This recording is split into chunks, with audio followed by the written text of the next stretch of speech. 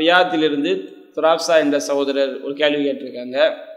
ஒரு சாரார் முபாகலா செய்யக்கூடாது என்று சொல்கிறார்கள். ஒரு சாரார் மார்க்கம் சம்பந்தமாக மட்டும் இருந்தால் முபாகலா செய்யலாம் என்று சொல்கிறார்கள். திருக்குரான் 3:61 வசனம் எதை குறிப்பிடுகிறது? தமிழ்நாடு தௌஹீத் ஜமாத் முபாகலா குறித்து நிலைப்பாடு என்ன?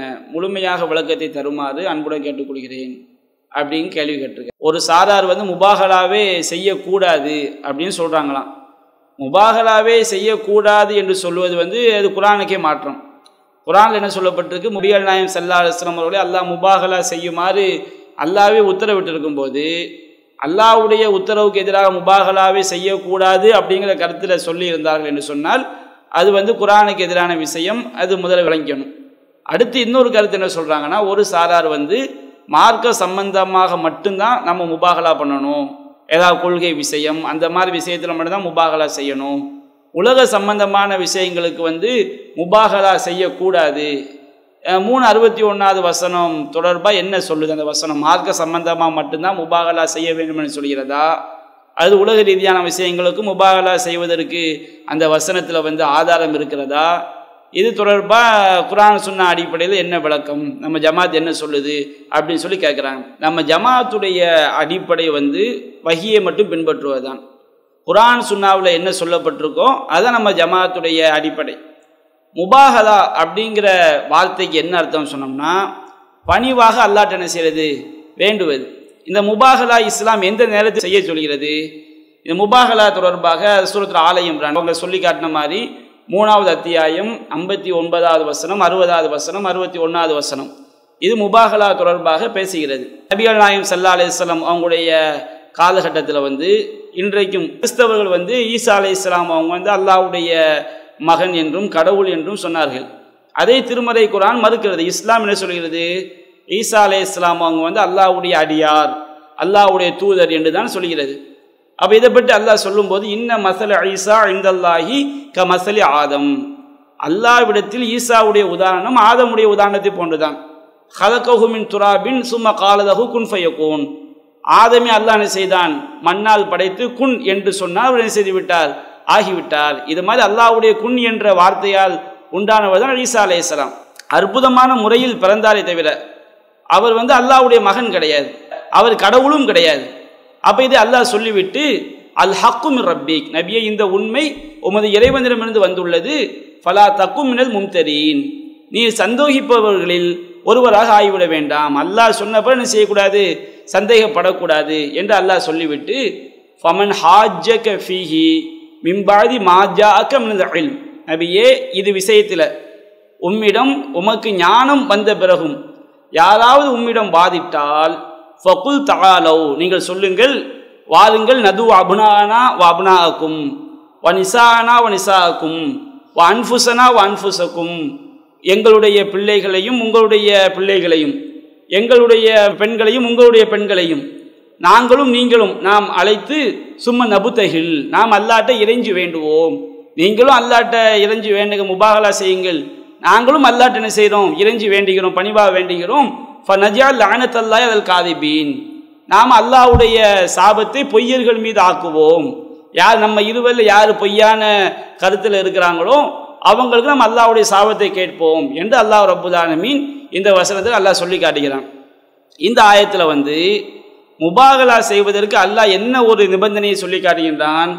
ஃபமன் ஹாஜ்ஜக ஃபீஹி மின் பாதி மா ஜாஅக மினல் இல்ம், நபியே உமக்கு இல்மு வந்த பிறகு இதில் வாதிட்டால், அல்லாஹ் வைக்கக்கூடிய நிபந்தனை என்ன?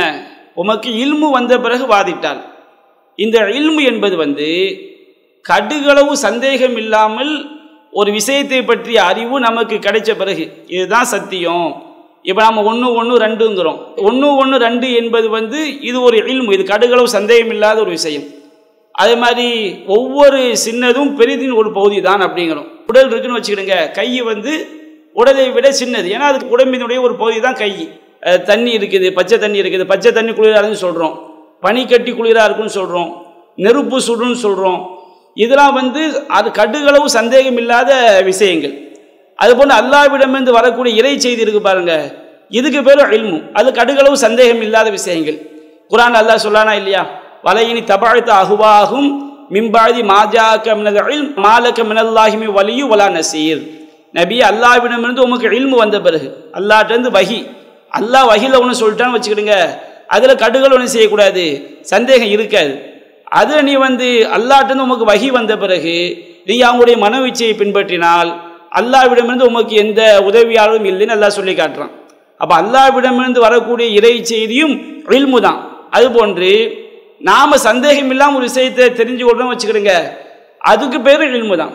அல்லாஹ் சூரத்துல் இஸ்ரா 17ஆம் அத்தியாயம் 36வது வசனத்தை அல்லாஹ் சொல்லி காட்டுகின்றான். வலா தக்ஃபு மா லைஸ லக பிஹி இல்முன்.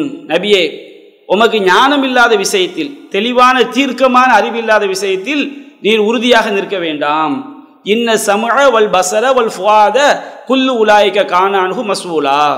உங்களுடைய செவி புலன்களும் பார்வை புலன்களும் உள்ளங்களும் அவை செய்தவற்றை பற்றி மறுமையில் விசாரிக்கப்படும். நாம் தீர்க்கமாக தெரியாத ஒன்று நமக்கே சந்தேகமாக இருக்குது, 100% உண்மையாக பொய்யான்னு தெரியலை, அந்த மாதிரி விஷயங்களை இதுதான் அப்படின்னு நம்ம அடி சொல்லக்கூடாது. இல்மு இல்லாத விஷயம், இல்முன்னு என்ன அர்த்தம்? தீர்க்கமான உண்மை என்று தெரியாத விஷயத்தில் நீங்கள் உறுதியாக நிற்காதீங்க. சந்தேகமான விஷயத்தில் போய் இதுதான் உண்மை 100% உண்மை என்று என்ன செய்யாதீங்க, நிற்காதீங்க. ஏன்னா அல்லாஹ் மறுமை நாளில் செவி புலனை பற்றி அல்லாஹ் விசாரிப்பான், அல்லாஹ் உள்ளத்தை விசாரிப்பான், பார்வைகளை பற்றி அல்லாஹ் விசாரிப்பான். அப்போ எதை பற்றி உலக விஷயமா இருந்தாலும் சரி, சந்தேகம் இல்லாமல் தீர்க்கமான உண்மையாக நமக்கு தெரியுதுன்னு வச்சுக்கொள்ளுங்க, அதுக்கு பேர் இல்மு தான். அதுபோன்று சூரத்து நூர் 15ஆம் வசனத்தில் அல்லாஹ் சொல்லி காட்டுறான். அன்னை ஆயிஷா ரலியல்லாஹு அன்ஹா அவங்க மேலே அவதூறு பரப்பப்படும் போது அதில் முஸ்லீம்களும் முனாஃபிகீன்களும் அவதூறான நிறைய செய்தியை பரப்புனாங்க. அப்போ அதை பற்றி அல்லாஹ் சொல்லி காட்டும் போது, இது தலக்கவுனஹு பி அல்சினத்திக்கும், நீங்கள் உங்கள் நாவுகளால் அதை பரப்பினீர்கள். வ தக்கூலூன பி அஃப்வாஹிக்கும் மா லைஸ லக்கும் பிஹி இல்முன். எதில் உங்களுக்கு தீர்க்கமான அறிவில்லையோ, சந்தேகம் இல்லாமல் இதுதான் உண்மை என்று தீர்க்கமான ஒரு முடிவு உங்களுக்கு தெரியாதோ, அந்த மாதிரி விஷயத்தை நீங்கள் உங்கள் நாவுகளால் பரப்பினீர்கள், வாய்களால் பேசினீர்கள். தஹ்சபுன ஹய்யினன், அதை மிக இலகுவாக நீங்கள் எடுத்துக்கொண்டீர்கள். ஒஹுவ இன்தல்லாஹி அஸீம், அது அல்லாஹ்ட்ட பாரதூரமான ஒரு குற்றமாக இருக்குதுன்னு அல்லாஹ் சொல்லி காட்டுறான். அப்போ இந்த இல்முங்கிற வார்த்தைக்கு என்ன அர்த்தம்? கடுகளவு சந்தேகம் இல்லாமல் தீர்க்கமாக அறிதல். இறை செய்தி நமக்கு வருதுன்னு வச்சுக்கிடுங்க, அந்த இறை செய்தி இல்மு தான். அல்லாஹ்ட்டிருந்து வந்த பிறகு நாம் சந்தேகப்படவே கூடாது. இப்ராஹிம் நபிக்கு அல்லாஹ் நெருப்பு குளிர்ந்ததுன்னு சொல்கிறான், சந்தேகப்படக்கூடாது. மூசா நபி கம்பால் கடலை அடிக்கும் போது கடல் பிளந்ததுன்னு குர்ஆன் சொல்லுது, நாம் நேரடியாக பார்க்கல, அல்லாஹ் சொல்லிட்டானா நாம் அதை என்ன செய்யக்கூடாது, சந்தேகப்படக்கூடாது. கைப்பான விஷயம் நாம் சந்தேகப்படக்கூடாது. அல்லாஹ்ட்டிருந்து வந்துட்டா அதில் கடுகளவு சந்தேகம் வரக்கூடாது. அதுபோன்று உலக ரீதியிலான விஷயங்கள், அதுலேயும் நம்ம தீர்க்கமான ஒரு விஷயம் நமக்கு தெரியுது, நமக்கு இது 100% உண்மைதான் என்ற இல்மு நமக்கு இருக்குன்னு வச்சுக்கிடுங்க, அதுக்கு பேர் இல்மு தான். இப்போ குர்ஆன் முபாஹலாக்கு என்ன சொல்லுது? அதாவது ஃபமன் ஹாஜ்ஜக ஃபீஹி மின் பஅதி மா ஜாஅக மினல் இல்ம், உமக்கு இல்மு வந்த பிறகு தீர்க்கமான அறிவு, வஹியும் தீர்க்கமான அறிவு தான், சந்தேகம் வராது. அதுபோன்று நாம உறுதிப்படுத்தக்கூடிய விஷயங்கள் தீர்க்கமாக நம்ம கண்ணால் நேரடியாக பார்க்கறது. இஸ்லாம் ஒன்றை உறுதிப்படுத்துவதற்கு என்னென்ன சாட்சிகளை சொல்லி காட்டுகிறதோ அந்த சாட்சியை வைத்து உறுதிப்படுத்துவது, செய்தவனை தவறை ஒத்துக்கொள்வது, இந்த மாதிரி தீர்க்கமான ஒரு விஷயம் வந்த பிறகு அவர்கள் உம்மிடம் பாதித்தால் நீங்கள் வாங்க, உங்களுடைய ஆண் மக்களையும் எங்களுடைய ஆண் மக்களையும், உங்களுடைய பெண்களையும் எங்களுடைய பெண்களையும், நீங்களும் நாங்களும் நாம் அழைத்து அல்லாஹ் நம்ம என்ன செய்வோம், யார் பொய்யர்களோ அவங்க மேலே நம்ம சாபத்தை கேட்போம். ஒருத்தன் ஒரு தவறை நம்ம கிட்ட ஒத்துக்கொள்றான், ஒத்துக்கொண்ட பிறகு நாம் அவரை குற்றவாளி தீர்ப்பளிக்கிறோம். அதுக்கப்புறம் நான் ஒத்துக்கொள்ளவே இல்லைன்னு சொல்றான்னு வச்சுக்கிடுங்க, இப்போ முபாஹலா கூப்பிடலாம், நீ என்கிட்ட ஒத்துக்கொண்டது உண்மை அப்படின்னு நமக்கு தெளிவாக, நாம் ஒத்துக்கொள்ளாமல் ஒத்துக்கொண்டு சொன்னோம் வச்சுக்கிடுங்க, இப்போ நாம் பொய்யன் ஆயிரும். அதே நேரத்தில் நம்ம கிட்ட ஒத்துக்கொண்டது தீர்க்கமாக கடுகளவு சந்தேகம் இல்லாமல் நம்மகிட்ட ஆதாரமாக இருக்கும் பொழுது அதை ஒருவன் மறுக்கிறான் என்று சொன்னால் அப்போ நாம் அவனை என்ன செய்யலாம், முபாஹலாக்கு அழைக்கலாம். இந்த மாதிரி இல்மு என்பது வஹியும் இல்மு தான். உலக விஷயத்து சந்தேகம் இல்லாமல் தெள்ள தெளிவாக நாம் அறிந்து கொள்வதும் இல்மு தான். அதைத்தான் நிபந்தனையாக வைக்கிறான், உங்கள்ட்ட தெளிவான இல்மு வந்த பிறகு அது பொய் அப்படின்னு ஒரு வாதிக்கிறான் வைத்துக் கொள்ளுங்கள், அப்போ நீ வா, நம்மள யார் பொய்யனோ நாம் அந்த பொய்யன் மீது அல்லாஹ்வுடைய சாபத்தை கேட்போம். இந்த முபாஹலா விஷயத்தில் பாருங்க, முபாஹலாக்களை லியான் சட்டம்னு சொல்லுவாங்க. முபாஹலால் எப்படி நம்ம பொய்யர்கள் மீது சாபத்தை கேட்குறோமோ அது மாதிரி லியான் சட்டத்திலையும் பொய்யர்கள் மீது சாபத்தை கேட்கறது தான். அதுலேயும் ஒரு ஆள் தெளிவான இல்மு இருக்கணும். இப்போ அல்லாஹ் சொல்கிறான் சூரத்து நூறில் 6வது வசனம் 9வது வசனம் வரைக்கும், வல்லதீன எர்மூன அஸ்வாஜஹும் வலம் யகுன் லஹும் ஷுஹதாவு இல்லா அன்ஃபுசுஹும், உங்களில் உங்கள் மனைவியர் மீது பழி சுமத்தினால், பழி சுமத்தக்கூடியவர்கள் அவர்களை தவிர வேறு சாட்சிகள் இல்லை. இப்படி இருக்கும்போது அவங்க என்ன செய்யணும், அல்லாஹ் மேல 4 சாட்சி சொல்ல வேண்டும். இன்னஹு லமினஸ் சாதிகீன், நான் உண்மையாளர்களில் ஒருவன் என்று அவன் என்ன செய்யணும், அவன் சாட்சி சொல்லணும். மனைவி மேல ஒருத்தன் பழி சுமத்துறான், என்னுடைய மனைவி இந்த ஆளோட விபச்சாரம் பண்ணாங்க, நான் என் கண்ணால பார்த்தேன். பழி சுமத்தும் போது இவர் கண்ணால பார்த்தாரா இல்லை அவருக்கு மட்டும்தான் தெரியும். இப்போ அல்லாஹ் என்ன செய்யறான், நீங்க 4 சாட்சி சொல்லணும். கணவன் மனைவிக்கு மத்தியில் இந்த மாதிரி விபச்சார குற்றச்சாட்டு வரும்போது நான் உண்மை என்று கணவன் 4 சாட்சி சொல்லணும். வல் ஹாமிசத்து அன்னல் லஅனத்துல்லாஹி அலைஹி இன்கான மினல் காதிபீன், 5வது தடவை அவன் சொல்லணும், நான் பொய்யர்களாக இருந்தால் அல்லாஹ்வுடைய சாபம் என் மீது உண்டாகட்டும் அப்படின்னு அவன் சொல்லணும். அதே மாதிரி அந்த அம்மா என்ன செய்வாங்க, அவங்க ஃபயதுரு அன்ஹல் அதாப அன் தஷ்ஹத அர்பா ஷஹாதாத்தின் பில்லா, அந்த பெண்ணும் என்ன செய்வேன், அல்லாஹ்வை முன்னிறுத்தி 4 சாட்சிகள் சொல்ல வேண்டும். இன்னஹு லமினல் காதிபீன், அவன் பொய்யர்களில் ஒருவன் அப்படின்னு அந்த அம்மா சொல்லணும். நான் விபச்சாரம் பண்ணல, அவன் சொல்வது பொய். வல் ஹாமிசத்த அன்ன கலபல்லாஹி அலைஹா இன்கான மினஸ் சாதிகீன், அவன் உண்மையாளர்களில் ஒருவனாக இருந்தால் அல்லாஹ்வுடைய கோபம் என்ன செய்யட்டும், என் மீது உண்டாகட்டும். அப்ப இந்த இடத்துல 2 பேர், இருவரில் ஒருவர் தெளிவான இல்மோட இருக்கணும். தெளிவான இல்மோட இருக்கும்போது கணவன் மனைவி விபச்சாரம் செய்து விட்டார் என்பது அவனுக்கு தெளிவாக தெரியும் பொழுது அவன் முபாகலா இந்த மாதிரி லியான் அழைப்புக்கு அவன் உட்படலாம். மனைவி தான் செய்யவில்லை என்பதில் அவள் தெளிவாக இருக்கும் பொழுது அவளும் இந்த சாப அழைப்பு பெருமானத்துக்கு வளைக்கலாம். அது 2 பேர் யாராவது ஒருவர் பொய்யராக இருப்பார்கள், அவங்க மேலே அல்லாஹ்வுடைய சாபம், அது அல்லாஹ்வுடைய கோபம் என்ன செய்யும், உண்டாகும். இப்போ நம்ம லியான் சம்பந்தப்பட்ட விஷயத்தை கூட சொன்னோம்.